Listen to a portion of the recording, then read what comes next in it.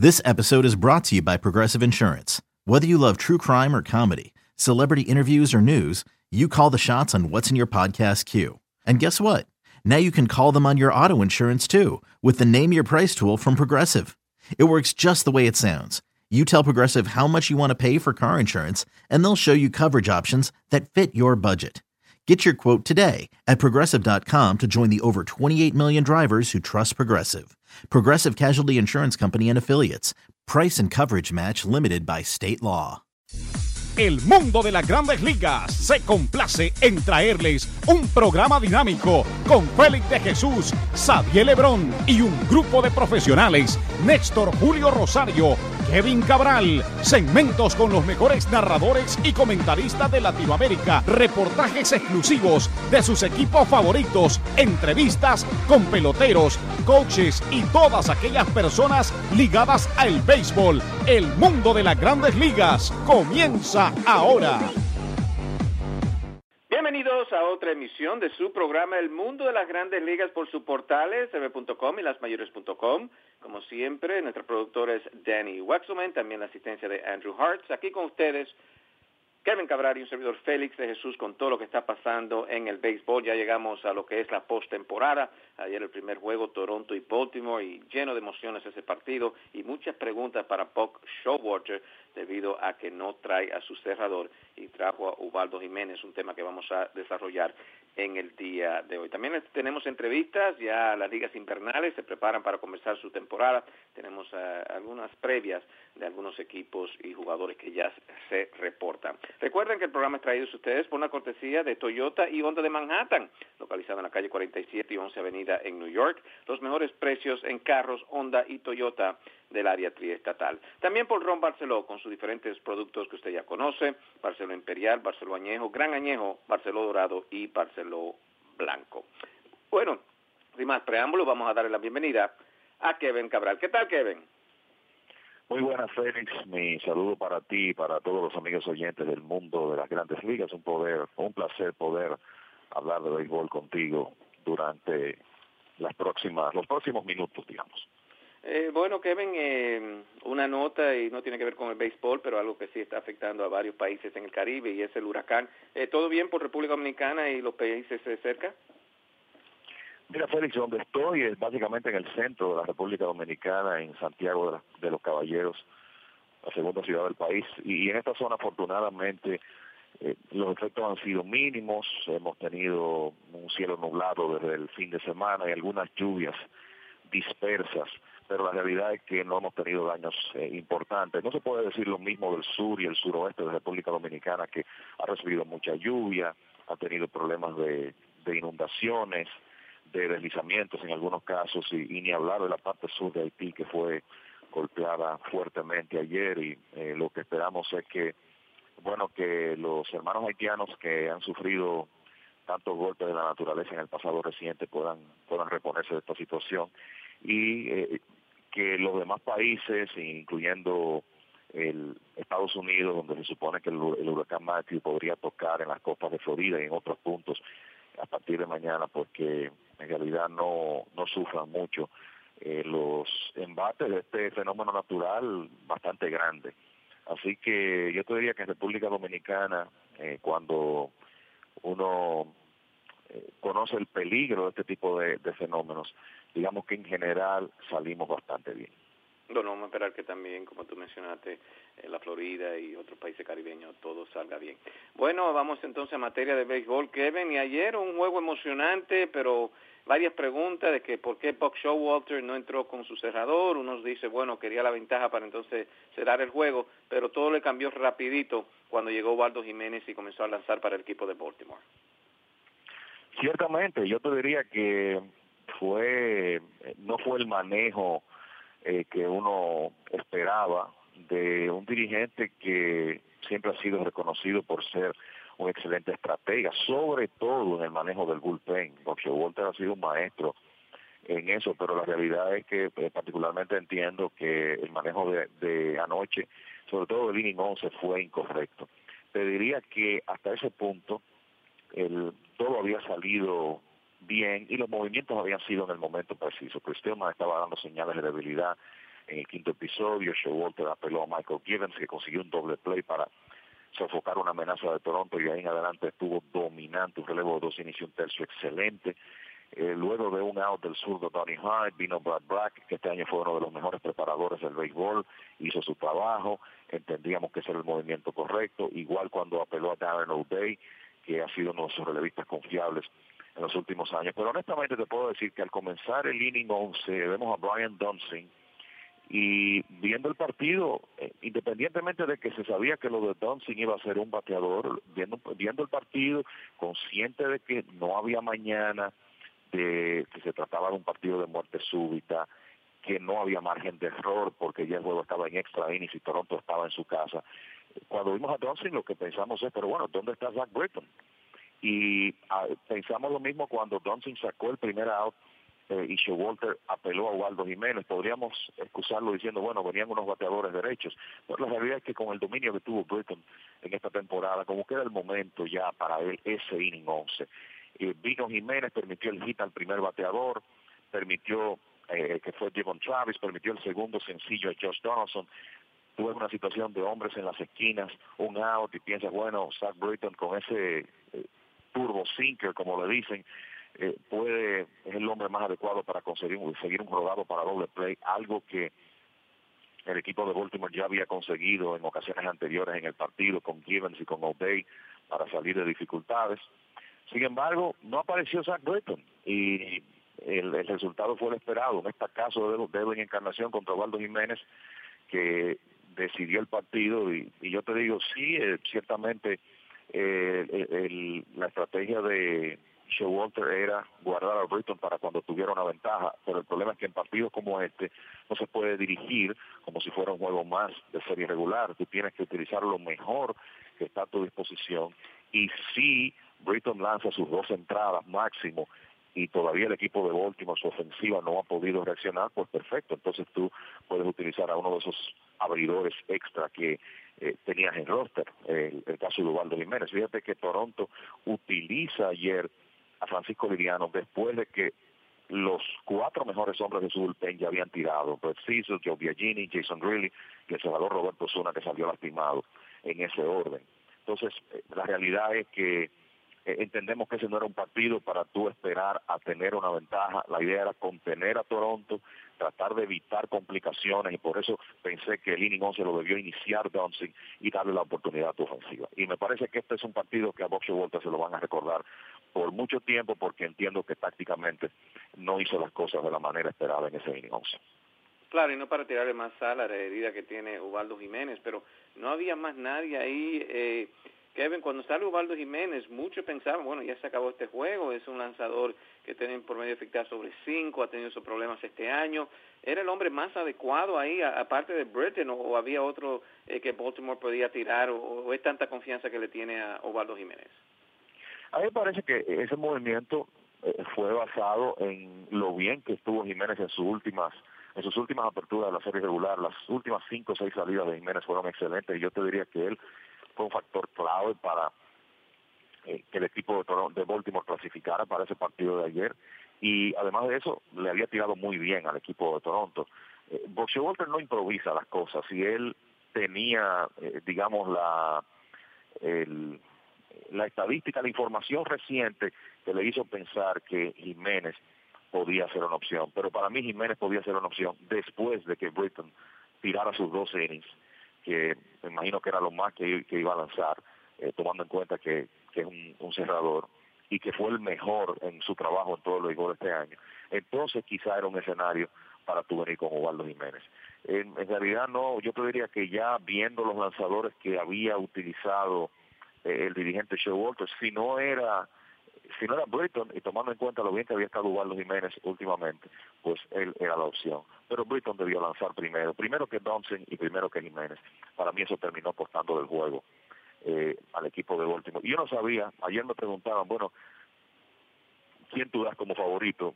Y aunque pensé, Félix, que Francisco Liriano era la mejor opción para el equipo de Toronto iniciar ese partido, tomando en cuenta su experiencia, cómo le había lanzado a Baltimore en su última salida de la serie regular. Digamos que Marcus Stroman premió la confianza del dirigente John Gibbons con 6 buenas entradas. Y el bullpen después de eso estuvo excelente. Y cuando me preguntaban sobre el juego, yo lo que decía, mira, el Rogers Center en el pasado reciente se ha convertido en una especie de casa del terror para los visitantes. Es muy difícil ganarle un juego importante a los Blue Jays en casa en esta época, y la realidad es que el ambiente estaba eléctrico, los fanáticos sumamente intensos, y a la hora de la verdad los hombres que están supuestos a responder, respondieron. José Bautista produjo un cuadrangular para la primera carrera y del equipo, y Edwin Encarnación después se encargó de exponer el toque final dramático con un cuadrangular que yo imagino que para los dominicanos, para la mayoría de nosotros los dominicanos, tuvo una especie de sentimientos mezclados, como se dice. Por un lado, la alegría de que Edwin Encarnación, que es un jugador muy querido aquí, conectara ese batazo, pero la tristeza de que fuera a Ubaldo Jiménez. En el mes de septiembre, Ubaldo Jiménez, un buen promedio de efectividad, 2.31, marca 3-1, para enfocar un poquito más el punto de Kevin, de que estaba lanzando bien Ubaldo, pero esta vez lo castiga Edwin Encarnación. Ahora el equipo de Toronto pasa a jugar frente a Texas, una rivalidad que se ha calentado bastante con el incidente de Rogner Odur y José Bautista. Yo pienso que la serie es demasiado importante para que aquí tengan malos sentimientos los equipos o lo dejen para el próximo año. ¿Cómo tú lo ves, Kevin? Porque de verdad ahora muchos están esperando ese duelo de Blue Jays y Texas, y más bien a ver qué pasa entre Odur y Bautista. Yo estoy 100% de acuerdo contigo, Félix. Quienes están esperando esa serie, esperando encontronazos, creo que se van a decepcionar. Estamos hablando de una serie al mejor de 5, cada lanzamiento cuenta. Son equipos que obviamente los dos quieren avanzar.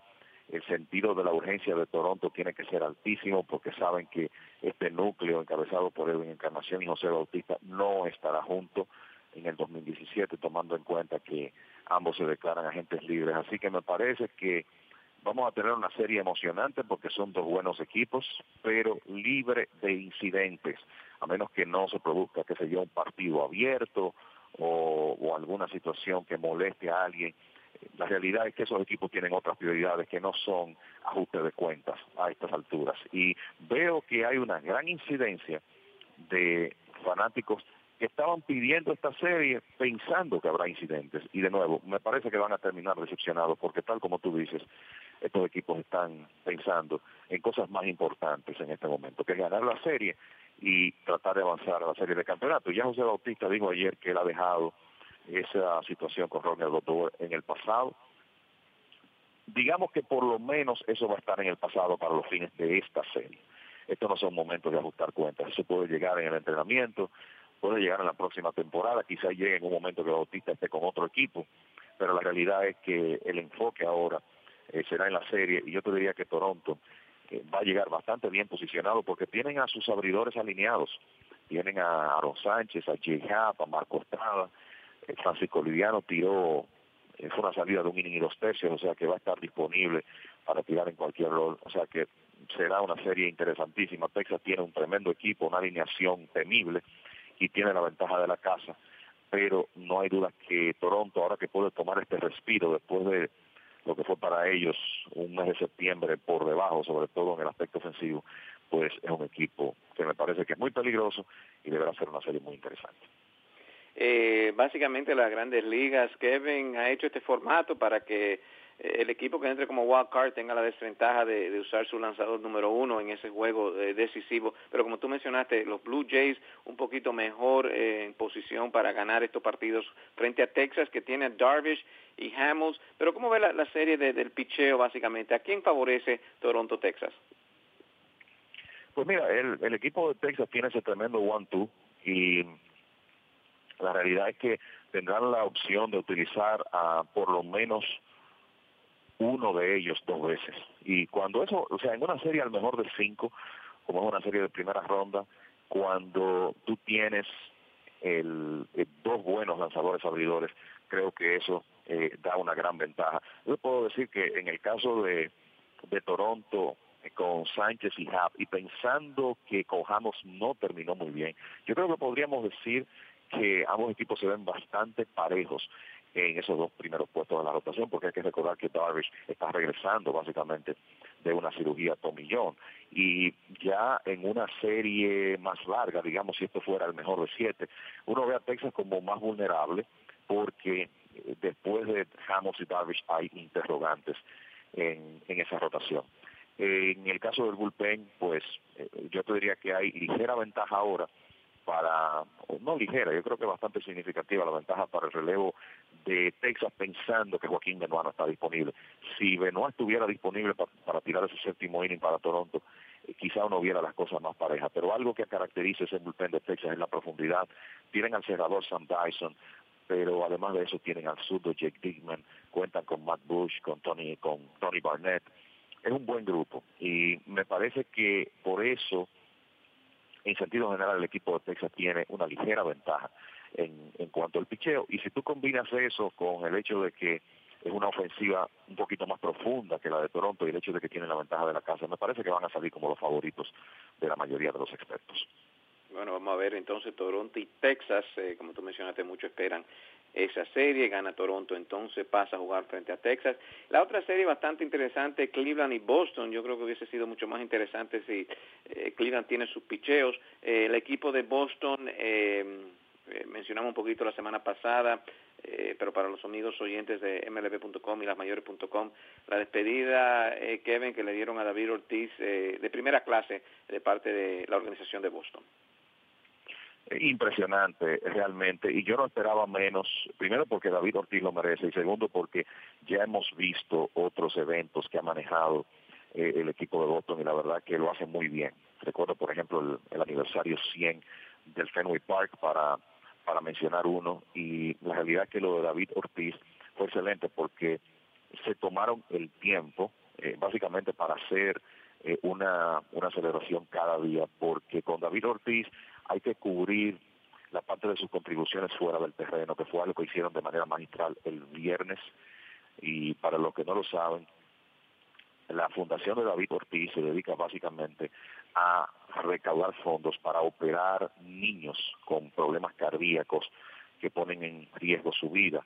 Y en esa ceremonia se reseñó el hecho de que son 563 vidas que la Fundación de David Ortiz ha salvado. Es una causa lindísima, y el hecho de que muchos de los niños operados, algunos de los cuales ya están bastante creciditos, estuvieron en el terreno de juego ese día en el Fenway Park, creo que provocó un viernes sumamente emocionante.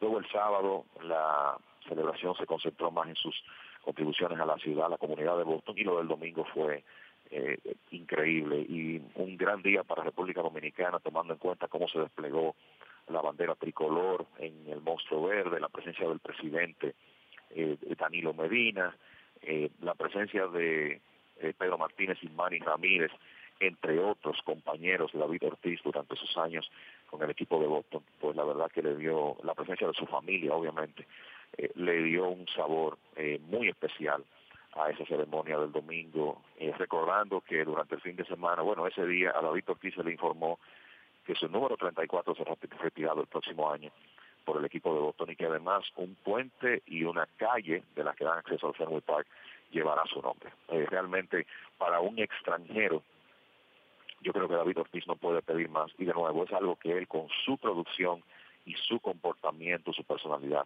se ha ganado.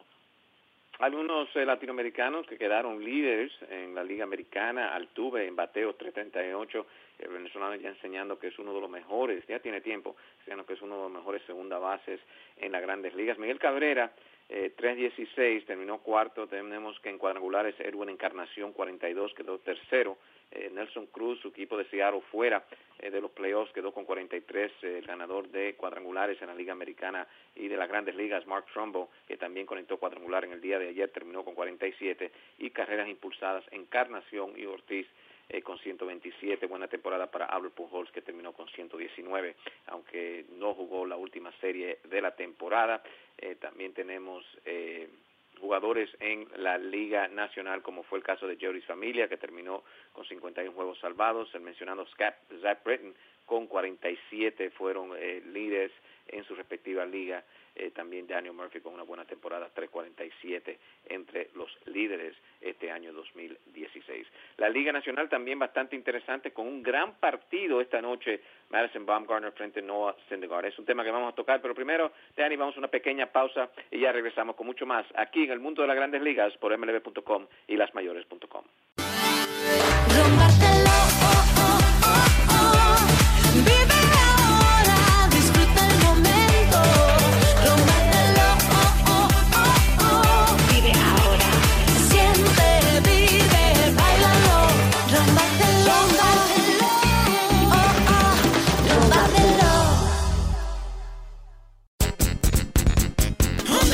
Toyota y Honda. Honda y Toyota. Toyota y Honda. Calle 47, Avenida 11. Los equipos de Honda Manhattan y Toyota de Manhattan te invitan a que no hagas tu próximo pago antes de llamarlos. Ellos tienen pagos tan bajos como de solo $99 al mes, así que están seguros de que pueden sacarte de tu carro viejo y montarte en un Toyota u Honda más nuevo hoy mismo. No tienes nada que perder y todo que ganar. Ellos te darán una tarjeta para gasolina de $25 solo por llevarles tu vehículo actual a la Avenida 11 entre la calle 46 y 47 para un estimado libre de riesgos. Además, si compras o arriendas en Honda Manhattan o Toyota de Manhattan, ellos mejorarán la oferta a una tarjeta de gasolina valorada en $100. Llama al 866-811-5555. Te lo repito, 866-811-5555. Te lo recomiendo. Honda y Toyota. Toyota y Honda. Honda y Toyota. Toyota y Honda. Calle 47, Avenida 11. Programa El Mundo de las Grandes Ligas por su portales MLB.com y lasmayores.com, todo bajo la producción de Danny Waxman, también Andrew Hart. Aquí con ustedes Kevin Cabral, un servidor Félix de Jesús, con todo lo que está pasando en la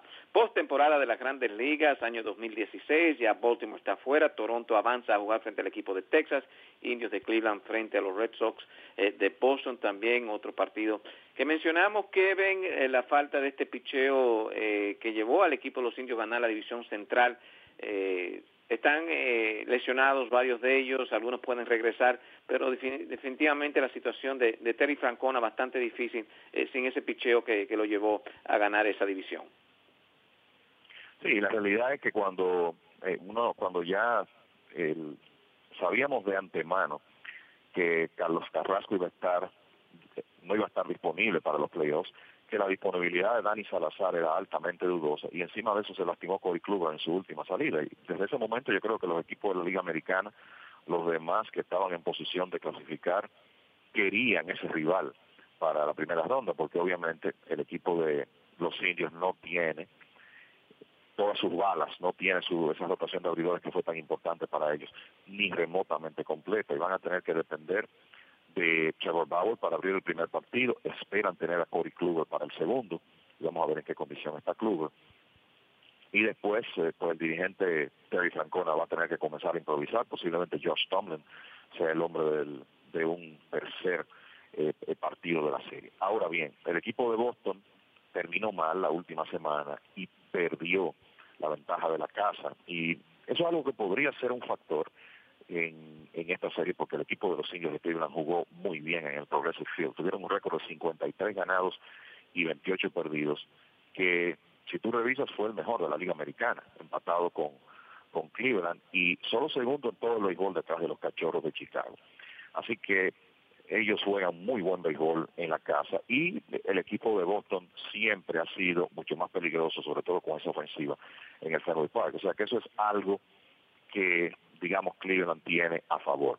Independientemente de eso, cuando tú vas a iniciar con Trevor Bauer y con un pitcher que es tu as, pero que tú no sabes si está 100% como Corey Kluber, y tomando en cuenta la clase de ofensiva que tiene Boston, yo creo que es difícil pensar que ellos no sean los favoritos, y me parece que los Medias Rojas van a salir como los favoritos por consenso en esa serie, a pesar de no tener la ventaja de la casa.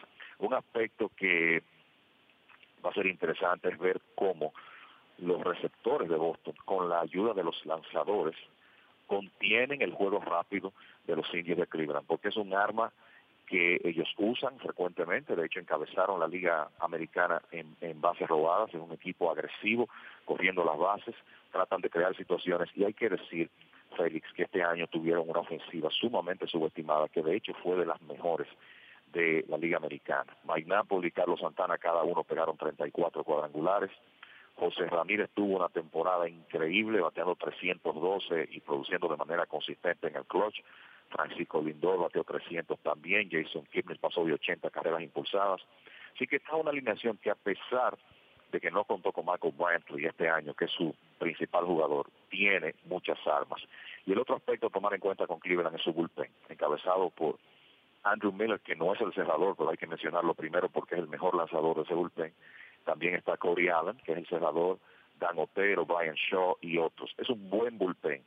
Y tomando en cuenta la situación del picheo abridor del equipo de Cleveland, ese bullpen puede ayudar a Terry Francona quizás a cortar un poco la salida de sus abridores y a buscar más outs de su relevo. O sea que, a pesar de las bajas, creo que Cleveland, tomando en cuenta que va a estar en la casa en 3 de 5 partidos posibles, si la serie llega hasta ahí, y tomando en cuenta también lo que pueden hacer ofensivamente, creo que pueden darle una serie interesante a Boston. Pero está claro que en un deporte que sabemos que es completamente impredecible, los Medias Rojas deben salir como favoritos. Vista esa ofensiva encabezada por David Ortiz, Mookie Betts, Ali Ramírez y Dustin Pedroia, entre otros, y el hecho de que van a tener a Rick Porcello, que es candidato para el premio Cy Young, y a David Price, que terminó muy bien lanzando en los 2 primeros partidos de la serie. Una preocupación para Boston, que yo creo que es válido mencionar, Félix, es Craig Kimbrell y la exhibición de descontrol que dio en sus últimas salidas de la serie regular. Kimbrell es el cerrador del conjunto, fue ratificado en ese rol por el dirigente John Farrell, pero no hay duda que en la primera ocasión que se presente un partido cerrado, que Boston tenga ventaja en el 9º episodio, la actuación de Kimbrell va a recibir mucha, pero mucha atención. Y él es un hombre muy importante para asegurar el éxito de este equipo. Vamos a ver si él, trabajando, haciendo sesiones de bullpen en estos días libres, puede recuperar su comando de la zona de strike. Hay que recordar que este fue un problema frecuente para él en la temporada. Inclusive terminó otorgando más de 5 bases por bolas por cada 9 entradas. ¿Hay alguien más que puede cerrar ahí, Kevin? Si no lo puede hacer Kimbrell, ¿hay otro hombre de confianza? Yui Haram, que ha visto sus mejores momentos. ¿Hay otro ahí que lo puede hacer? Claro, me parece que la opción obvia, tomando en cuenta cómo terminó luego de regresar de la lista de lesionados, es Koji Uehara. Ciertamente tiene 41 años, es un lanzador frágil que tú lo ves lanzar en esta época y no pasa de 87 millas, pero tiene la experiencia, fue el cerrador de este equipo, una pieza muy importante en el campeonato de 2013, y aunque no pasó de 87 millas, ponchó 12 por cada 9 entradas. Es un hombre que tú sabes que no se va a meter en problemas por otorgar bases por bolas. Es una máquina de tirar strikes, y para mí, si Kimbrell tiene un comienzo lento en la serie, no me sorprendería ver a Koji Uehara cerrando en algún momento para Boston. Bueno, esa serie entonces, Boston frente a los Indios de Cleveland, bastante interesante, ya Toronto frente al equipo de Texas. En la Liga Nacional, bueno, Washington y el equipo de los Dodgers de Los Ángeles, vamos a esperar un poquito a ver cómo se desarrolla esa serie. Pero hoy, juego de gran importancia para los Mets y los Giants, muerte súbita, Baumgartner frente a Syndergaard en casa en el Citi Field. Emocionado aquí el público de los Mets, aunque saben todas las lesiones que han tenido este año con Harvey, DeGrom, todos que están fuera, Mets, pero este equipo piensa que puede ganar este partido y van a jugar o Mets o Gigantes frente a los Cachorros de Chicago. Sabemos lo que pasó el año pasado, los Mets derrotaron a los Cachorros y uno piensa, Kevin, si los Mets pueden ganar este partido, ¿tú crees que Joe Madden y los Cachorros mentalmente tienen detrás de la mente que, bueno, este equipo de los Mets nos derrotaron el año pasado? Yo creo que no, honestamente, Félix, porque esos equipos eran diferentes. Eran diferentes los Mets con todos sus abridores disponibles y eran diferentes los Cachorros, que no tenían a Aroldis Chapman, no tenían la profundidad en su picheo abridor con lo que ha hecho Kyle Hendricks en esta temporada, no tenían la experiencia de playoffs, así que me parece que la historia es muy diferente. Y la realidad es que los Cachorros van a salir favoritos en todas las series en que intervengan en esta postemporada. Que puedan ganar, bueno, tienen que ejecutar en el terreno para eso, pero sea contra los Gigantes, sea contra los Mets, los Cachorros van a ser favoritos, yo te diría que ampliamente. Y si logran pasar de ahí, también serán favoritos contra el ganador de la serie de Nacionales y Dodgers. Ellos fueron el mejor equipo de béisbol en esta temporada, tienen de todo, están saludables, y me parece que en lo que menos pensarían es en el resultado del año pasado, de nuevo, porque son equipos muy diferentes. Los Mets no tienen a Daniel Murphy ya para comenzar, ni cuentan con la profundidad deseada en su rotación debido a las lesiones de Matt Harvey, de Steven Matthews, Jacob deGrom, el hecho de que Zach Wheeler no pudo regresar, etcétera. Pues aquí en el juego de esta noche, Giants frente a los Mets, Kevin, mirando en lo que se refiere a jugadores de posición, hay mucha ventaja para el equipo de los Gigantes en el infield, en el outfield se lo dan al equipo de los Mets, claro, el bate de Johnny Céspedes, pero esta serie básicamente yo creo que va a ser una serie, o un juego, mejor dicho así, entre el pitcher Baumgartner y Syndergaard. El que lance mejor creo que se lleva este partido. Estoy plenamente de acuerdo contigo. Yo creo que, de nuevo, el béisbol es un deporte imposible de pronosticar, pero lo que uno debe esperar esta noche es un juego de baja anotación con dos de los mejores lanzadores de la liga este año. Y la realidad es que con la historia que tiene Madison Bumgarner en postemporada, es difícil tú inclinarte por el equipo de los Mets, única y exclusivamente por la presencia de Bumgarner e independientemente del hecho de que el partido será en Citi Field. Este hombre, todos sabemos la clase de exhibición que montó en la postemporada de 2014, actuación que inició tirándole una blanqueada en la ruta a los Piratas de Pittsburgh en el juego de Wild Card.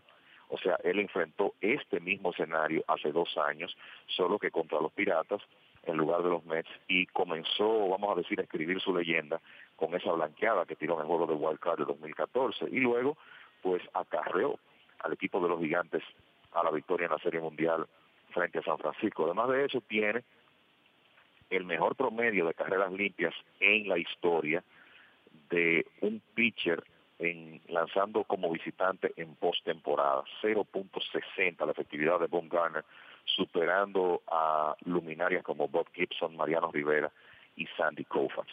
Así que la sola presencia del hombre que llaman Matt Bum le da cierta ventaja al equipo de los Gigantes esta noche. Los Mets llevan un excelente lanzador también como Noah Syndergaard, y para mí un factor importante en este juego será cuando Syndergaard tenga corredores, cómo se maneja cuidándolos, o hasta qué punto eso puede afectar su concentración. Hay que recordar que Syndergaard tiene una debilidad con el tema de cuidar corredores. Este año le robaron 48 bases. En más de una ocasión dio la impresión de que él se desconcentró, perdió concentración cuando tenía corredores en circulación, y en un partido crítico como este, él no se puede dar ese lujo. Un factor a favor de Syndergaard y de los Mets es que uno de los jugadores que es quizá la amenaza de robo más importante de los Gigantes, que es Eduardo Núñez, no va a estar disponible para jugar hoy. Se lastimó la pierna la última semana, pero me parece que podemos esperar que los Gigantes van a ser sumamente agresivos, corriendo las bases en las oportunidades que tengan, y por eso pienso que el hombre para recibirle a Syndergaard hoy debe ser René Rivera, que es el que quizá tiene más oportunidad de limitar el juego de velocidad del equipo de los Gigantes. Vamos a ver cómo se presenta Johnny Céspedes. No terminó bien en la serie regular, me da la impresión de que no está físicamente 100%, y un cañón como ese, de la misma forma que podemos hablar de Buster Posey en el caso del equipo de los Gigantes, siempre puede ser importante en un partido como este. Hay que recordar que el hombre que terminó más caliente en esa alineación de los Mets fue Jay Bruce, pero que Bruce es sumamente vulnerable contra zurdos, y hoy va a enfrentar a uno de los mejores en el negocio, de los mejores zurdos en Bumgarner, además de que los Mets tienen dependencia de otros bateadores zurdos o ambidextros. El caso de Curtis Granderson, de James Loney, que tendrá que jugar en la inicial hoy por la lesión de Wilmer Flores, que en un partido como este esa es una ausencia que puede ser importante, además de que los Mets tienen ambidextros que son figuras claves en la alineación, como Asdrúbal Cabrera y José Reyes. Vamos a ver si ellos pueden superar esos escollos para ganarle a Bumgarner. De nuevo, lo lógico es pensar que los Gigantes tienen la mejor oportunidad de ganar, pero la misión de Noah Syndergaard es tratar de contener a los Gigantes, que jugaron muy mal, dicho sea de paso, en la segunda mitad de temporada, aunque lograron barrer a los Dodgers en el último fin de semana para clasificar. tratar de contener a los Gigantes, que no debe ser un trabajo tan difícil porque esa ofensiva no estuvo bien en la segunda mitad, y mantener ese juego de baja anotación y ver si así pueden ganarle a este zurdo que ha sido tan difícil en playoffs. Va a ser muy interesante, repetimos, Harvey, DeGrom, Matz, Wright, Flores fuera, al igual que Neil Walker, no están 100%, como mencionó Kevin, Céspedes, tampoco Juan Lagares y Lucas Duda, y bastantes zurdos en esta alineación de los Mets, o sea, hombres que pueden ser la diferencia, como tú mencionaste, Granderson, la mejor opción para Terry Collins, hay hombres como Eric Campbell, pero todos sabemos que a veces no están en la liga de estos jugadores que son zurdos para el equipo de los Mets. Difícil con Madison Bumgarner, todo va a depender si Noah Syndergaard puede hacer el trabajo que dijo Kevin en la noche de hoy. Bueno, eso es lo que está pasando en las grandes ligas, bastante interesante. Ya quedan 9 equipos, ya uno está fuera este año, el equipo de los Orioles de Baltimore, que tuvieron una buena temporada, teniendo en cuenta que muchos pensaban que le iba a faltar picheo. Al fin y al cabo, eso fue lo que en el final fue lo grave para el equipo de Baltimore. Vamos a ver si el próximo año se mejoran en el picheo. Bueno, Kevin, ¿algunos comentarios finales? Sí, mira, hay una información de última hora. Ya tanto Mets como Gigantes han divulgado su roster, tal como se esperaba. Eduardo Núñez no fue incluido por el equipo de San Francisco. Y algo que siempre es importante revisar en estos juegos de wild cards, los demás abridores que están en roster para fines de relevo largo, si es necesario. Además de Bumgarner, San Francisco tiene tanto a Johnny Cueto como a Jeff Samardzija en su roster de hoy, además de todos los relevistas esperados, incluyendo el hombre que está cerrando en este momento, que es Sergio Romo. Y en el caso de los Mets, Lucas Duda queda fuera del roster, no está 100% todavía, luego de, todavía podemos decir que está en recuperación de una lesión en la espalda, una fisura. También queda fuera el relevista zurdo Josh Smoker, el segundo zurdo del bullpen será Josh Edgin, y los otros abridores que están ahí en la retaguardia son Bartolo Colón y Robert Gsellman. Así que ellos dos están en roster, además de los relevistas cortos de los Mets encabezados por Jerry Familia, también, claro, Addison Reed, Fernando Salas, Hansel Robles y los dos zurdos Jerry Blevins y Josh Edgin. Así que esa será la configuración de los rosters de ambos equipos para esta noche en el Citi Field. Bueno, uno de los apodos del equipo de los Mets es Miracle, milagro. Vamos a ver si pueden hacer el milagro. Como mencionó Kevin, bastante lesionado este equipo cuando entra a jugar frente a los Gigantes de San Francisco esta noche. Ha sido un placer trabajar para ustedes. Recuerden, después de la pausa venimos con entrevistas de la Liga Invernales. Ya ellos preparan también su temporada. Tenemos a Wilkin Castillo, Félix Pie, varios jugadores y varias entrevistas hechas por las relaciones públicas de dichos equipos en República Dominicana. De parte de la producción, Danny Wexelman, también Andrew Hart. Aquí Kevin Cabral y Félix Jesús. Les decimos que sigan en sintonía con ml.com y lasmayores.com. Recordando que también estamos disponibles podcast por el sistema de iPhone, al igual que Android. Nosotros estaremos con ustedes la próxima semana. Vive ahora, disfruta el momento.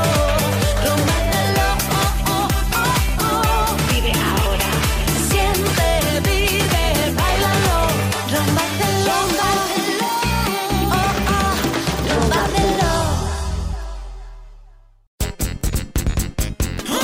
Toyota y Honda. Honda y Toyota. Toyota y Honda. Calle 47, Avenida 11. Los equipos de Honda Manhattan y Toyota de Manhattan te invitan a que no hagas tu próximo pago antes de llamarlos. Ellos tienen pagos tan bajos como de solo $99 al mes, así que están seguros de que pueden sacarte de tu carro viejo y montarte en un Toyota u Honda más nuevo hoy mismo. No tienes nada que perder y todo que ganar. Ellos te darán una tarjeta para gasolina de $25 solo por llevarles tu vehículo actual a la Avenida 11 entre la calle 46 y 47 para un estimado libre de riesgos. Además, si compras o arriendas en Honda Manhattan o Toyota de Manhattan, ellos mejorarán la oferta a una tarjeta de gasolina valorada en $100. Llama al 866-811-5555. Te lo repito, 866-811-5555. Te lo recomiendo. Honda y Toyota. Toyota y Honda. Honda y Toyota. Toyota y Honda. Calle 47, Avenida 11.